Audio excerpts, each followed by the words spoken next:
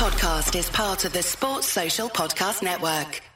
It's the Anfield Wrap on Radio City Talk. Neil Atkinson in the chair, but in front of me I've got Andy Heaton, John Gibbons and Paul Senior on your Friday night as you're driving home or doing whatever it is you are doing. Don't feel obliged to drive. You might be in the kitchen, you might be making a lovely tea, you might be getting ready to go out, and the Anfield Wrap's the perfect soundtrack for that. But we're also going to be joined very soon by Elkin Abramson, Sarah Nolan, Pete Weatherby and Steve Kelly on the proposed Hillsborough law. That's coming very soon as well. It's a fantastic conversation had earlier today. But before then we will start with Maribor. John, Maribor, a win that I was never particularly irate. I always thought that the victory was going to be on the cards for the Reds, but not just one of them, all 11. But it's strange for me in that I can't quite work out whether or not for this Liverpool side it was that they had to be patient, whether or not the patience was a virtue or it just became a necessity of the football match. Yeah, it's a good question. I've been thinking all season. I think I said a few weeks ago on a show that I feel like this team is actually getting better at playing at 80%, if you like, than they were last season. And it seems strange to talk about improvements from last season because the results haven't been as good, certainly on this time 12 months ago. But you felt watching them last season, they were either gung-ho and they were 100% and they were, heavy metal football and they were brilliant, or there was a really big drop off when they weren't quite at it. And we haven't seen enough of the heavy metal football this season, and we haven't seen enough of the high press and the energy and the attacking play that we loved. But they have got a little bit better at breaking teams down. They have got a bit better at knocking on the door enough time that it eventually opens, and you've seen that over the last week, not just in this game but also in the Huddersfield game as well, and that's good for the team, I think, because I think next time, if they get to 0-0 against West Ham at the weekend at half time, it's not panic stations anymore, which you felt like it was sometimes last season. The crowd are less edgy as well. Once you've seen these things kind of happen in front of your eyes more, you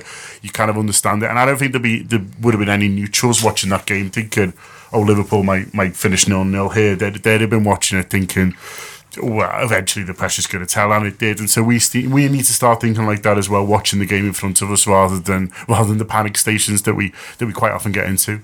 Yeah, I think John's spot on. I was just thinking that because the crowd, the conditions are either seeing blitzkrieg or limp most of the time failure. It's weird watching Liverpool at this, and I never thought. I think that's one of the best points I've heard for a long, long time. This 70-80% football, and it makes sense now. But the crowd can't handle it. John spot on. I wrote an article post-match about it saying it was so drab. I think it's just factored in that everyone thought it'd be another 5 and 6 and 7-0, and I was screaming at anyone who listened, that just isn't going to happen. It doesn't happen. It's an anomaly. The amount of how many times when we won 7-0, we basically took every break that we could have got went our way. We've played better than when we played better than when we beat them 7-0 countless occasions and only ended up 3-4. I was hearing I can't remember exactly who it was talk about when Liverpool beat Fulham 10-0, and the game after it was 3-2, and Liverpool sort of scraped the replay, and where people were saying, oh, you're going to do it another counter, be another 5, 6, 7-0. I thought, well, you maybe need to give more credit for the first performance than expected in the second. There's always that risk of complacency. The most famous example I can remember is when we done Palace 9-0 and then they knocked us out the FA Cup that year, the very same year. But there's also the idea, Andy, that what happens is that Maribor, I mean, let's be honest, they're in the Champions League because they're used to winning. They're used to winning games of football. So they've gone through the first one. They've been beaten 7-0 in their own patch. They were always going to come into Anfield and have drilled themselves into the ground to not be humiliated again, because they're professional footballers and they're all right ones. They're not a pub team. They're an all right side. The outlier of their results is the Liverpool one. It's not like they've lost 5-0 and 6 and 7. Whereas a couple of years ago, Barcelona in the Champions League, they were winning 5 and 6, and then La Liga 5s and 6 and 7s, and that was the norm. The 7-0 is a massive anomaly. I mean, it's the biggest result in Champions League history away from home. That should tell you everything you need to know. Look, we should have beat Spartak, but the fact that they drew with Spartak at home shows that they're no great shakes. They're there on merit. And I thought some of the build was a bit disrespectful. My fear going into the game, not that I never thought we weren't going to win, is that complacency and laissez-faire attitude got in amongst the players. Because as much as they say, oh, we're going to be professional, we're going to do this, we're going to do that, how many times over the season have we heard that? Yeah. And then we've come away with our tails between our legs. I think it's, again, even for the players, and I think Liverpool were patient more than, the manager came out again and said we upped it second half, and I do wonder if he's being a little if he's been just ever so slightly clever and canny here, Paul, that it may well be that he wants Liverpool to just be gently increasing the pressure, rather than the idea of, at times last season we'd start relatively slowly and we'd talk about it, but then 15 minutes would come and it'd be an absolute Liverpool bombardment. I just wondered if he was maybe looking at a couple of tactical things a little bit different first half, if he had the idea of just build the pressure, boys, keep moving them around, you'll tire them out. A lot of the old virtues of Liverpool sides that we've grown up watching, and Liverpool sides that were playing before, well, whilst we were really growing up, whilst we were really young, you know what I mean?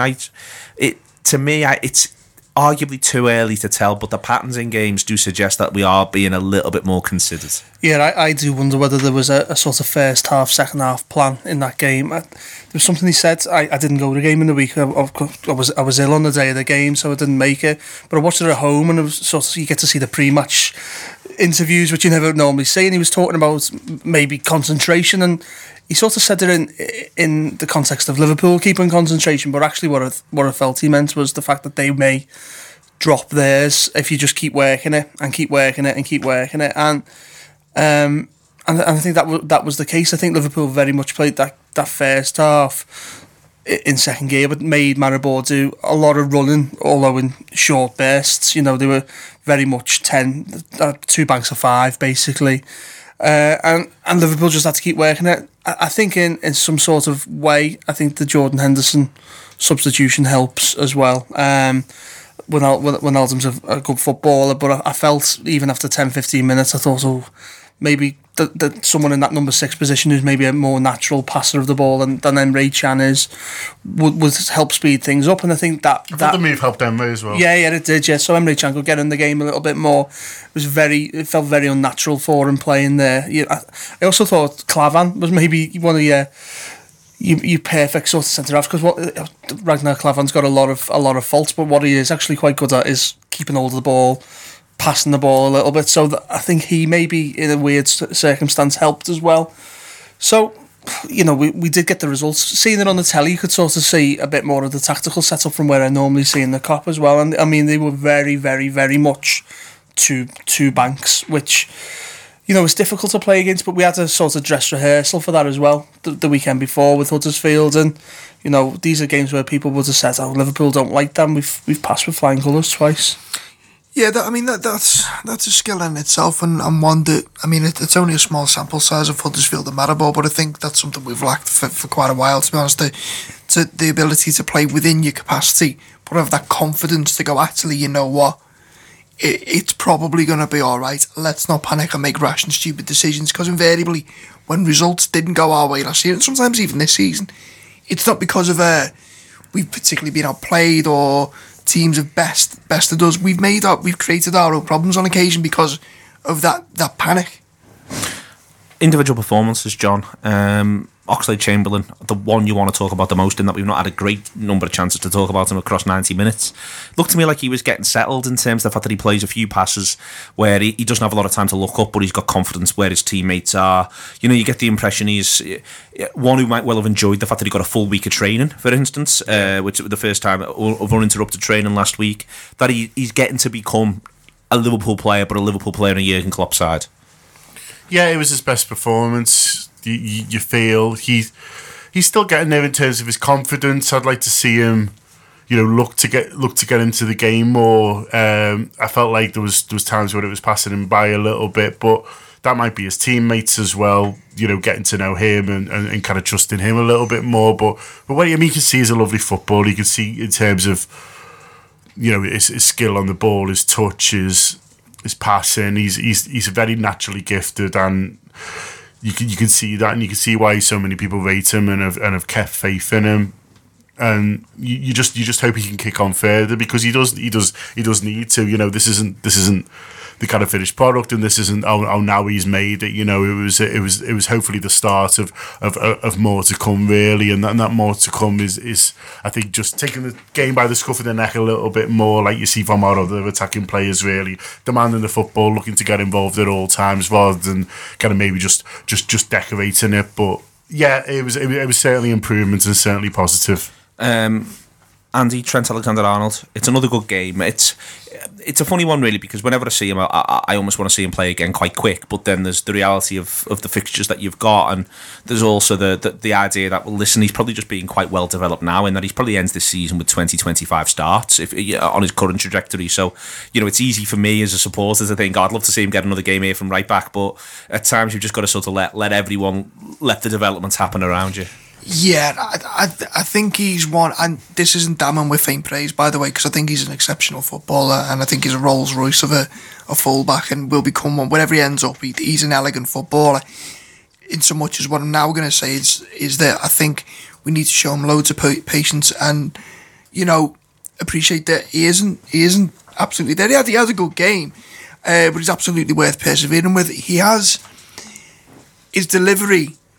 And his passing is you can't coach that. That's why I want to watch him play again. It's such a lovely way in which he strikes the ball. And it looks effortless when it isn't. And you look at the accuracy and the pace as well of it. Invariably, it crosses either fizzed in or it's floated in. It's skill to get that much pace, but with so much accuracy. And that isn't the first time he's done that this season. That's the second time in Europe he's put a ball in like that. That's resulted in a goal. Yeah, I'm all for it. I mean, I know Gomez has started the season particularly well and done better than what we would have expected, but I'm made up to see Trent in that lineup. Really am. He's a choice to watch, I think, Paul, in quite an understated way. I'm just when we're on top and when the ball's being fed out to him, I'm just like, come on, yeah, let's have more of this. He's very self-assured, isn't he? I think he knows he's good, and that's a nice quality to have in a footballer that you see even in the what game is it where he scores the free kick? Hoffenheim game. This is a lad 18 years of age stepping up for Liverpool in the Champions League and taking free kicks off people. He's good. He knows it. He's very talented. He's only going to get better. And I'm quite enjoying this sort of right back model we've somehow stumbled across as well. There's games where you go, well, that's a Joe Gomez game, and there's games where you go, well, that seems like a Trent Alexander-Arnold game, and Joe Gomez was very good at the weekend. But England's Joe Gomez now, isn't he? Joe Gomez, congratulations to him. So, yeah, I think it's well deserved as well. When you've got, if you could say, has there been a better English right back to support Kyle Walker there this season? I don't really know if there is, so Joe Gomez deserves it. But I think the only other one... His captaincy of the under-21s was short-lived, wasn't it? Yeah. I mean, you've genuinely got an interesting situation when Klein gets back in now. Another setback, though, isn't there? So, it looks like we've got these lads until at least January. So, how good do you think Trent's free kicks are in training? Because he shoved everyone off one out the other day. He hit that well as well. He hit it nicely. Yeah. I think if you're training with the lads every day, and you know this from just playing Sunday League and that, he's good. He's good. Straight away. By the way they hit the ball, the way they sort of. It's quite hard to articulate actually, but you when you play football, you go, he's on free kicks because why? Because look at what he's doing every day in training. Phil Coutinho's on the pitch. It may be a different situation, but it's nice to have someone as an alternate option. All right, this is the Anfield Wrap on Radio City Talk. Just after the break, I'm going to be speaking about the Hillsborough Law. We recorded a conversation earlier today, and you can also hear that on the AnfieldWrap.com. That is out there as a free show for you to listen to. But that's Maribor dealt with, and after 7 o'clock, we'll be having a lovely big chat about Emre Can and his contract, and Liverpool going to West Ham United. Don't go anywhere. This is the Anfield Wrap on Radio City Talk. I'm Neil Atkinson, and earlier today I had a conversation about the Hillsborough Law. We did a special podcast at the AnfieldWrap.com, which you can hear and download now. But here is the first 9 minutes or so of that conversation. Hello and welcome to this Anfield Wrap special podcast. My name's Neil Atkinson, and this is going to be about the Hillsborough Law. With me, I have Steve Kelly, Sarah Nolan, Pete Weatherby, and Elkin Abramson. But before we start talking to these people, I just want to make two things really clear. Firstly, that we all need to remember that there are still things that can't be discussed by us in this environment right now, or by anyone due to ongoing criminal proceedings. No one wants those proceedings to be undermined in any way, so please be careful with anything said that you say anywhere you write anything down on social media, etc., in the context of this show and in general. To be honest with you, just an ongoing warning around that sort of thing. The other thing is, this is in the light of the Bishop's report, which has come out this week and which has got some it's in places pretty heart-rendering stuff. And what I'd say is, if you're listening to this, don't feel like you have to listen to it right now. Try and listen to this when you're in the right frame of mind. I just think that, we force ourselves sometimes to go through things, and we really don't need to. So I think if you're in the right frame of mind, then obviously proceed. But if not, as I say, it's perfectly fine to revisit this at a later date. So I'm going to start with the obvious, but for those of you who are listening, you may not be aware as to what the proposed Hillsborough law is. I'll go to Pete first on this. Pete, just to explain to people what the proposed Hillsborough law is and why it's so important.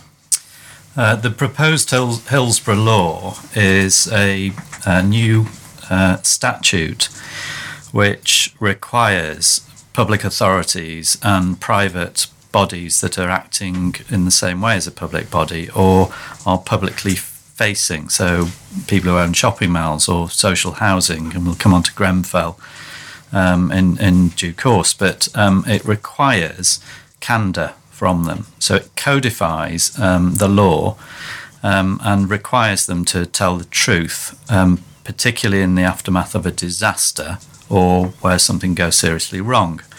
Now, the need for a law for people to tell the truth, people will be somewhat surprised at. But the reality is that we need a law for candour because we need to make it enforceable. So when a public authority, the police, for example, or a social housing owner or authority don't disclose properly, don't own up to failures, then the victims of whatever disaster or whatever it is can access a court, and you need a law to do that. So that's what Hillsborough law sets out to do. It also empowers ordinary, decent police officers, local authority workers, people who work in these sectors to stand up to those managers in those organisations that might be asking them to shred documents or to not come out with candour. And it goes on also to provide new provisions so that where there are inquiries and inquests in particular, the victims should be on a level playing field in terms of representation. One of the continuing themes with disasters of all natures is that the victims don't get properly represented. That was the story of Hillsborough originally. Today, I've heard the Shoreham disaster. The victims have been refused legal aid. Elkin represents the victims of the terrible Birmingham pub bombings, and there's virtually no funding for them. I represent 50 of the Grenfell victims. As we speak today, 6 months down the line, none of them have had a penny of money for representatives. All the authorities involved all have their legal teams in place. And it's almost limitless for them. Well, yeah. And that is, Steve, the Bishop's report's come out this week, and within there it tells the story of the families of the 96 people who died at Hillsborough, and within there he's reflecting on your lived experiences. Your brother Michael passed away, and one of the things that comes through and over again, going the whole history of the story around this is resources, is the idea of the time that you can spend, but also the money, what you've got in comparison to the people who aren't acting with a duty of candour, aren't acting in that way. Resources is so important amongst this, isn't it?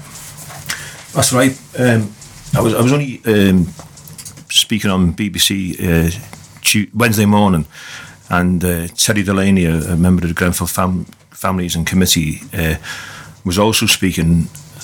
And what struck me about his conversation on the morning was the fact that the amount of people down at Grenfell don't exactly know where to go, what to do, what's the law.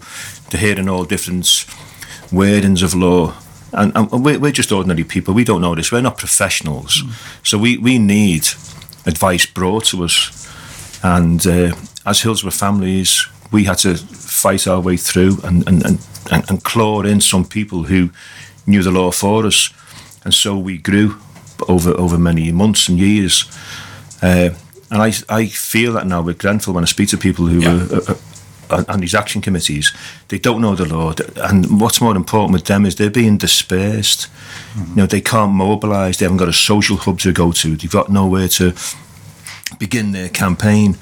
And there's so many issues around the Grenfell families that, is similar to Hillsborough, but their fight may be even more difficult to go big because they've been dispersed. Steve, do you think there's something that is just overlooked before we even discuss whether or not it's done maliciously, but something that's just overlooked by public institutions, public bodies, around what you say in terms of people being able to access the information, be aware of what can or can't be achieved, that when these terrible, absolute disasters happen to people, it's the lowest ebb they can be at. Yeah. But then, as I say, before you even discuss whether or not malice is involved, you can have a situation where you come up against those organisations and those bodies, and they're organised because that's part of what they're meant to be, whereas you're just normal people, and that's what's going to happen with Grenfell. Well, and exactly right. We again, we can only hazard guesses at times, and we can say, can we find this piece of information out? And we ask each other, and we don't know where to go. And it's only when we get good people like this, the legal teams we've had over the years, who mobilise for us and in some ways educate us. And then once you're educated yourself, you can learn through your campaign groups how to challenge, how to bash these doors down, because that's what you've got to do. You've got to bash these doors down. You can't knock. And it's education over an awful long period of time, but that's a painful process to go through to get to your particular goal. Elkin, the language that Steve uses is bashing doors down, and I think part of what you're looking for from this law, from the change in legislation that you're pushing for, is the idea that maybe doors shouldn't have to be bashed down in quite the same way, that it shouldn't have to be this constant role and battle that people end up sort of getting themselves embroiled in. That's one of the things that you want to bring about with the change in legislation. Yeah, a lot of it is about empowerment. So it's empowering the bereaved families. And just listening to Steve, one of the things that occurs to me is the first hearing of the Grenfell inquiry. I've no idea where it was, but it was some grand hall somewhere. And the people who went to that would have probably had to pay £5 for a cup of coffee next door. Just little things like that. They've got to work out how to pay for transport together. They've got to take a day off work if they're in work. There's none of that for any of the other organisations involved. Everything's seen to for them. So you're empowering bereaved families on the one hand, and that's the parity of funding part of the bill, but we're also empowering disadvantaged employees in big public organisations with the other part of the bill, because by criminalising cover-ups, we're allowing them to say to their bosses, I can't lie for you because I'll go to prison. So in a way, both sides of the law are about empowering the disempowered. Sarah, the Bishop's report's come through this week, and it reflects on those lived experiences of the families, part of which you went through when you were, representing and working on the inquest, the second inquest. In there, the recommendation is there. It's in the report quite clearly that the Hillsborough law come in as part of legislation. That is in there. It's interesting that it's stated as part of the solution, but that it has to be part of the solution because of what Pete said earlier on, that there has to be the idea that you are compelled to act in a certain way. That therefore no one can hide. An organisation can't have its own rules. There has to be set rules. I think the problem is there's and it's quoted throughout the report, is this concept of institutional defensiveness, and it's a natural reaction to something like this, that they close ranks and the reputation of the organisation is often put before the needs of the bereaved families. And the reality is that in inquest proceedings, the bereaved family should be at the centre. There's no getting around that. So I think that from our point, the way I see it as a member of the public, aside from being a lawyer, is that morally you sought to tell the truth. But to have legislation which actually requires that, it's a sad state of affairs, to be honest, but it's unfortunately very necessary. From this point, the conversation continued for another 20 minutes about the Hillsborough law, about its current present-day applications, about how it can help everybody and how anyone can find themselves in this sort of situation and need the help and the candour to be enshrined in legislation. I want to very much thank Steve, Elkin, Sarah and Pete for coming in and taking the time and talking to us through all of that. And if you've been listening to that and you've been thinking, well, what can we do? What can I do? If you want to get involved in the campaign, go to the hillsboroughlaw@gmail.com. You can email there, the hillsboroughlaw@gmail.com. There's a pinned tweet at the top of their Twitter. It's Hillsborough Law, all one word. Give them a follow, but from there, it helps you work out how to get involved. You can email your MP. There is a template letter on the website, thehillsboroughlaw.com, and it's writetothem.com for your MP. And just to be crystal clear on this is also a podcasted show. Anywhere you're listening to in the United Kingdom, you can and should, if you would like to, contact your MP to make clear to them why you think this should be enshrined in legislation. But please do get involved. Please do listen to the whole conversation. Hopefully it'll give you ideas as to how to help in any sort of campaign, and also understand why this is important right now in the United Kingdom. This is the Anfield Wrap. So thank you very much again there to Steve, Elkin, Sarah and Pete. After 7 o'clock, we're going to have a conversation about West Ham United and about Emre Can and his contract situation. Don't go anywhere. Welcome back to the Anfield Wrap on Radio City Talk. Paul's just telling us about his ailments there off air on the break. Let's before we get stuck into Emre Can or into Liverpool's trip to West Ham United, I want to talk first and foremost just to mention we will be in Belfast for the West Ham game and we're doing a show afterwards. Do come down firstly to the game will be on, so if you've got a ticket for the event, come watch the game with us, and we're going to start doing the post-match show straight away afterwards in Belfast. So come down, have a great time, should be fantastic. And also, if you haven't got a ticket but you are listening from Belfast, remember that you can pay on the door. So if you do want to come and watch the match with us, you're more than welcome to come down and pay on the door. You looking forward to it? I am looking forward to it. Yeah, I am. I'm conscious that I've got to write a whole new quiz for these people because the one that we've done in years gone by now, we've done it in Belfast, haven't we, John? So it's like the quiz. Yeah, we're gonna have to. It's exhausted. We need a new one. It's like when the comedian goes on a tour and you think it's stand up, or he's just made it up on the night. No. Yeah, exactly. Though we will actually write the quiz tomorrow afternoon, knowing me and John. We'll do it while we sound check. We'll work that one out. Also, I want to give a mention to the fact that our post-match shows, I know some people don't want to subscribe to theanfieldwrap.com because they're worried they'll be overwhelmed by the content and other reasons as well. I disagree with you. I think you're making wrong choices. But if you want to listen to what we do post-match, we have a Bandcamp page now. So if you search the website Bandcamp, you can find on there the Anfield Wraps page, and within there you can listen to our post-match shows, and there's other content that gets put on there as well.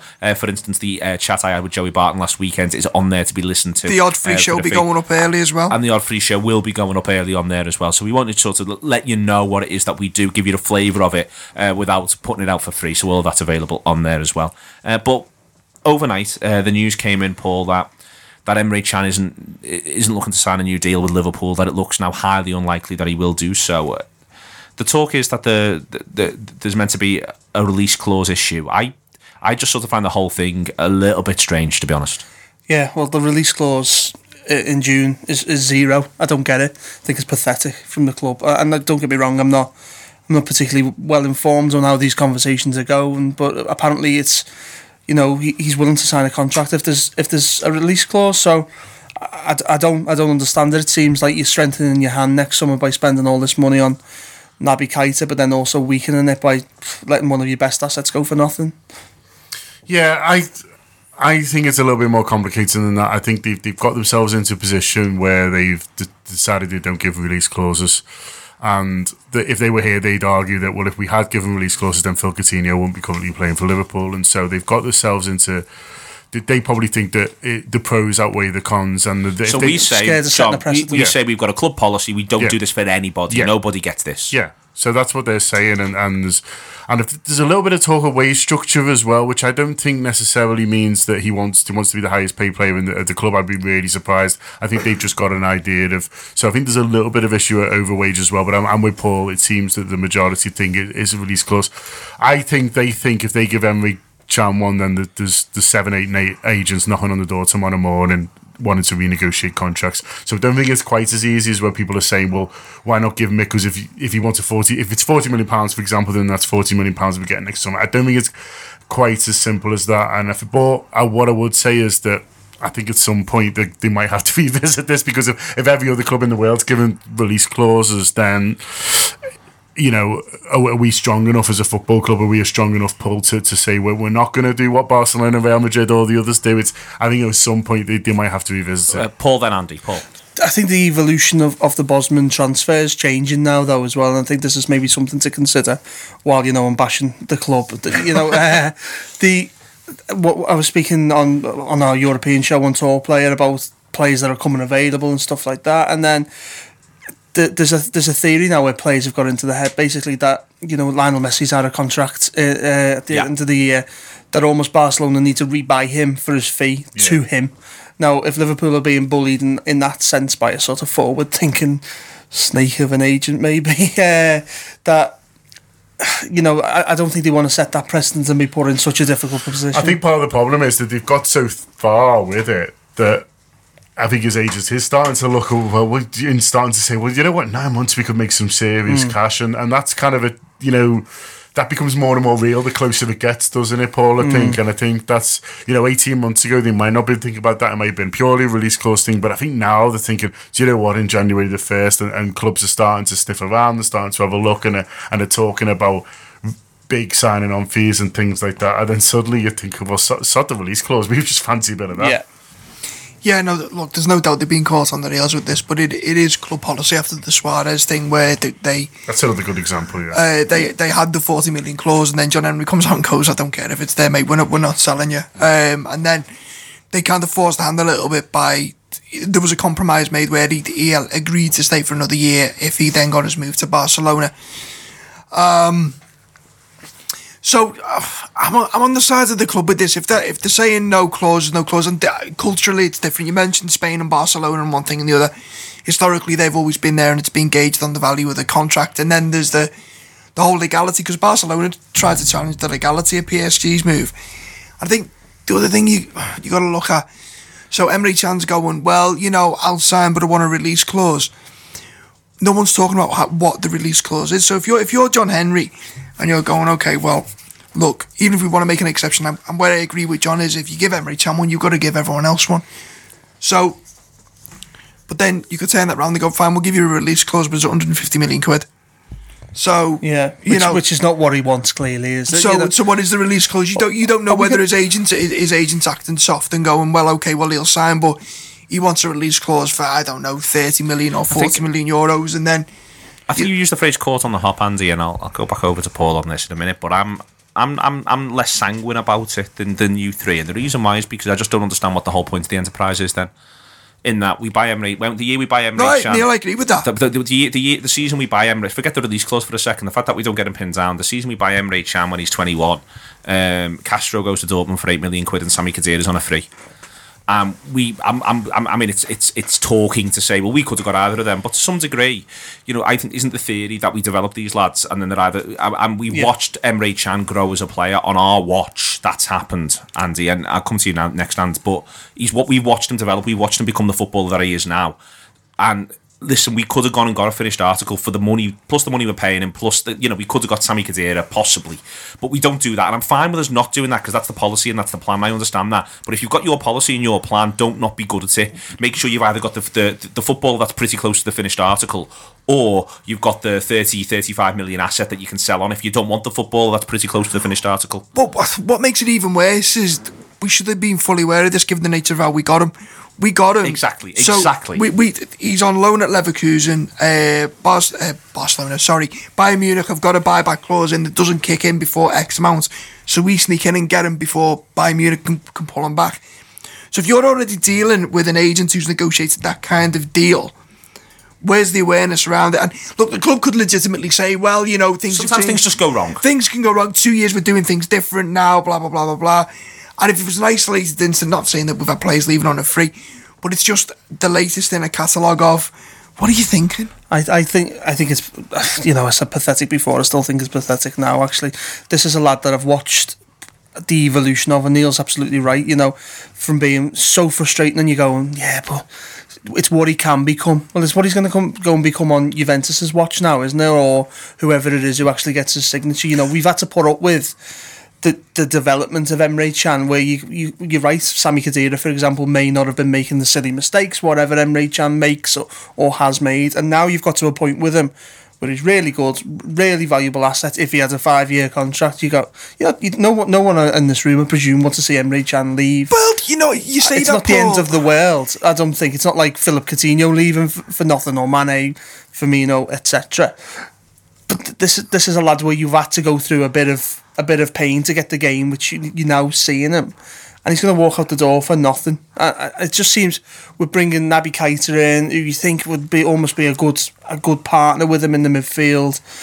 It just seems completely counterintuitive. And Neil says about the aim of the plan to let this lad that you've got to this position go for zero. Yeah. I don't know whether we'll get compensation because of his age. But look, you say that possibly, but I mean, you talk about finished article. I still think as a player, he's far from the finished article. I think he's en route though. When he's good, he's very, very good. But there's games there where he's still a really frustrating player at times, and I don't think he's as good as what maybe he thinks he might be. To be behaving in this way around the contract.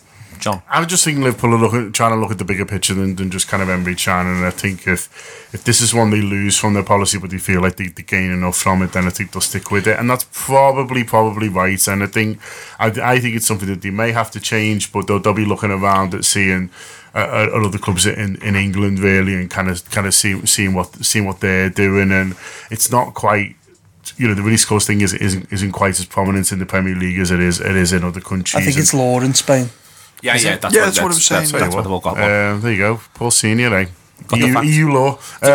European show, mate. You have to know these things. That is true. It's a good show, Dan and Tour Player, isn't it? £5 a month. It's very difficult to sit in a room with Matt Jones, Rebecca, and Mo if you don't know what you're talking about. Yeah. Senior's on a very steep learning curve. Yeah, very steep. No, yeah, plenty of talent here. But I just think they'll be looking at it, and also look. It's Emre Can. I think he's a good player, but he's not in our top 5. I wouldn't say, and so they might be thinking, well, you know, if this was a Phil Coutinho situation, then it might be one to rip up all your rule book and start again. It's not. It's Emre Can. After John, just to come back to you, and then we'll move on and talk about West Ham, because I'm conscious that we've got a radio show to do, but.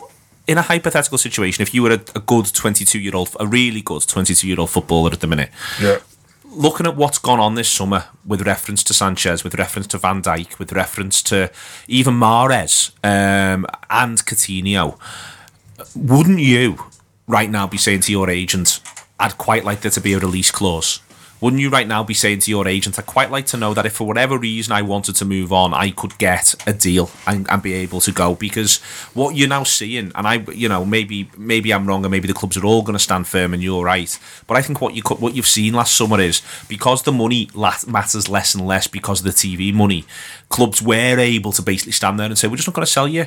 And now, if I was looking to sign a deal, I would just sort of I'd want to make sure I was a bit not ridiculously protected, but a bit protected. I know. I think that I understand why players ask for them, and I understand that it's the player power seems to have shifted a bit more. But I think Liverpool must feel as a football club that they still hold enough cards for them to say, well, we're not going to do this, or to delay it for as long as possible as they can. And Liverpool will feel like that they can go, well, look, do you want to play for Liverpool or not? And I think they expected Emre Can to buckle on this, by the way, and he hasn't. And so I think this is why it's dragged on so long, and he wasn't sold last summer. They probably thought, do you know what? At some point they'll go, yeah, he wants to be at Liverpool, and it doesn't look like he will. So the club have got this wrong from a card playing point of view, but that doesn't necessarily mean that the whole kind of philosophy on this. So you think they might have got this one wrong tactically, but strategically they're right? Quite possibly, yeah, for now. But they might have to change the strategy at some point. I don't know, but I don't think it's worth ripping it all up for a player who, let's be honest, half the cop would drive to Juventus on their own anyway. Yeah, and I suppose I'm still desperate for a player to call someone out on that. I suppose the one thing we don't have to have is the conversation of what do we do now and who replaces him as well, because sort of from the negative of this summer is the positive of next summer, where Naby Keita comes in and takes his position. And look, you're talking about uncertainty in the market as well, Neil. I mean, that's the same for football clubs. So a football club's thinking, well, I can give Emre Can a release clause that you say is bordering on ridiculous, but next summer it's the new 20 million. Do you know what I mean? And so football clubs are thinking, well, we could give him a release clause, but what is it? Neymar's release clause was almost a joke, wasn't it? It's almost a joke. No one will pay that. But then affordable in last year's market, yeah. So, I mean, you talk about the contracts and you talk about the money, and there's plenty of talk about FFP and amount of... I've read that for every £1 that you spend at Liverpool, 69p goes on wages. So let's just say, theoretically, they want a £40 million release clause, right? So you sign Emre Can on this deal, you give him a signing-on fee, which costs you X amount of million, and then 12 months' wages, which costs you another, I don't know, say 10, 15 million. So when you're getting that 40 million at the end of the year when Bayern Munich buy him, he's basically you then got to take that figure back out that you've spent to keep him there for the year. Yep. Which then brings it down to what?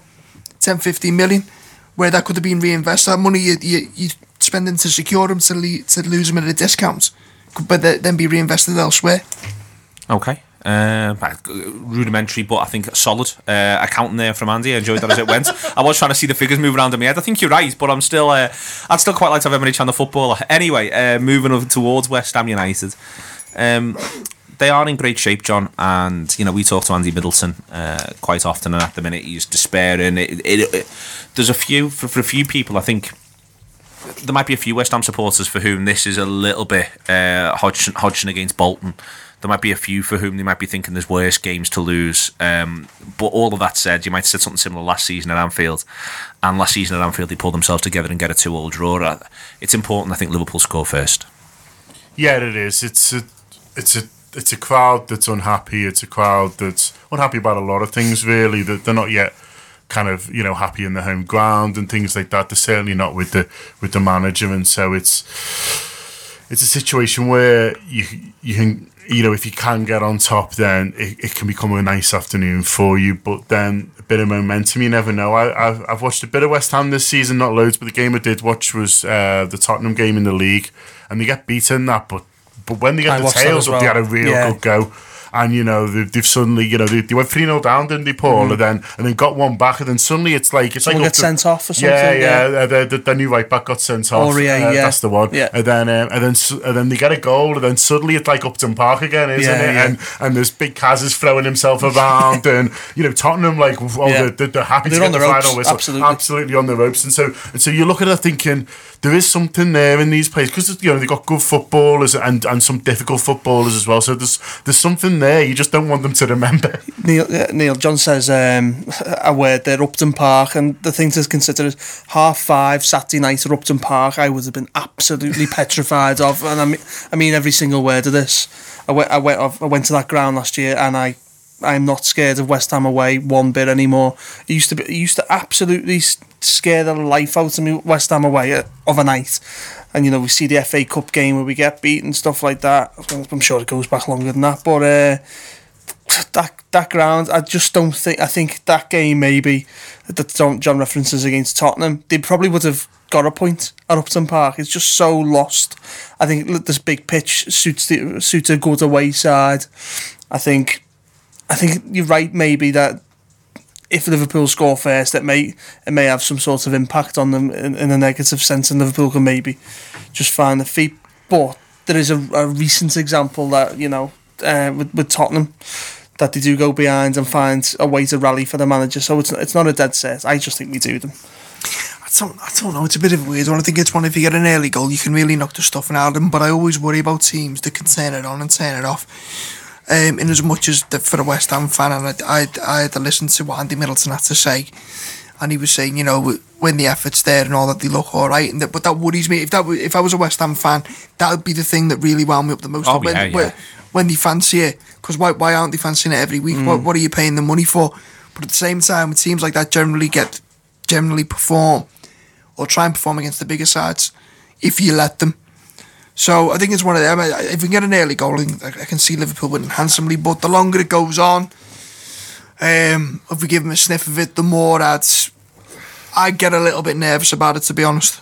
I think they've got real problems on top of their problems as well, haven't they, in terms of injuries and suspension. Yeah. I think Zabaleta's been a real kind of almost soul bright kind of spark this season, hasn't he? I think he's played well. I think he's always looked committed, and he's even had a bit of a moan about kind of what's going on around him. He's suspended for this game probably because he's the only one who tackles, and so that's kind of a real blow for them as well. I know it looks like they'll get Cresswell back, but Antonio's injured, and there's a few more. Fonte's out, although he's been rubbish. But Tompkins is out as well, isn't he? I imagine he's at Palace now. Yeah. He's definitely out then. There's 4 or 5 who aren't available, who you'd want in a game like this, especially. And so I think you know, you don't want to tempt fate, but everything's pointing to a Liverpool win. What would you do then, John? What sort of side would you be looking to select? Would you be doing? I mean, maybe it's strange maybe more from the Huddersfield game. If we, for instance, do you think he will start Sturridge? Yep. Yeah, I think that's why West Ham against Minerball to start him in this game. I think he goes for Plays well there last year as well. Yeah, he does, correct. And I think he goes Firmino and Salah either side of him.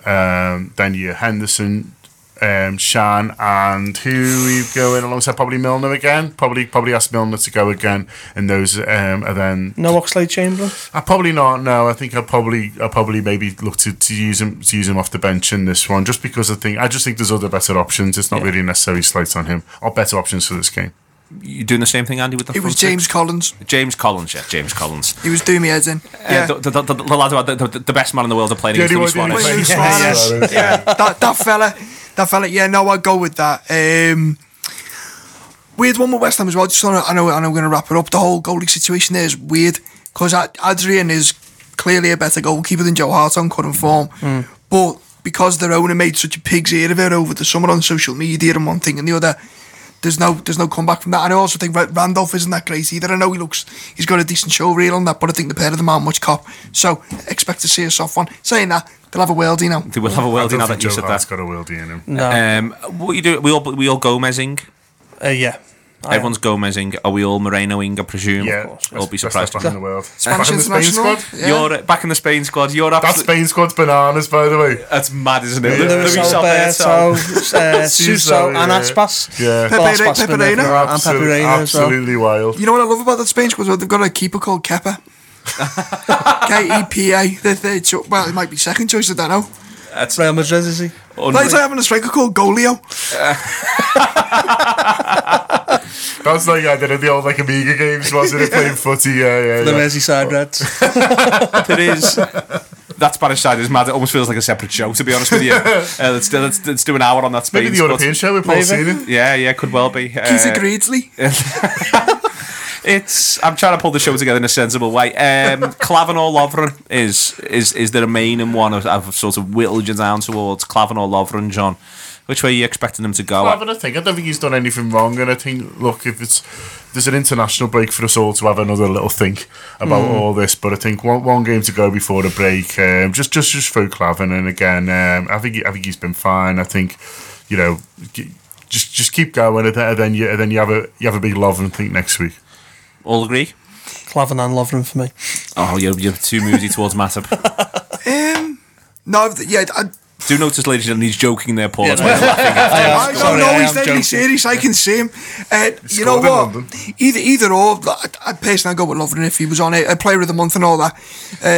So yeah, I'd probably go with Lovren if he's fully fit and he's ready to go. But that's one for the manager. And we probably don't know. I like that we have to say Matip has scored in London. I like that. That's the one for the manager. Like the rest of them, it's down to us. Well, you know, you can listen to this show and sort it out.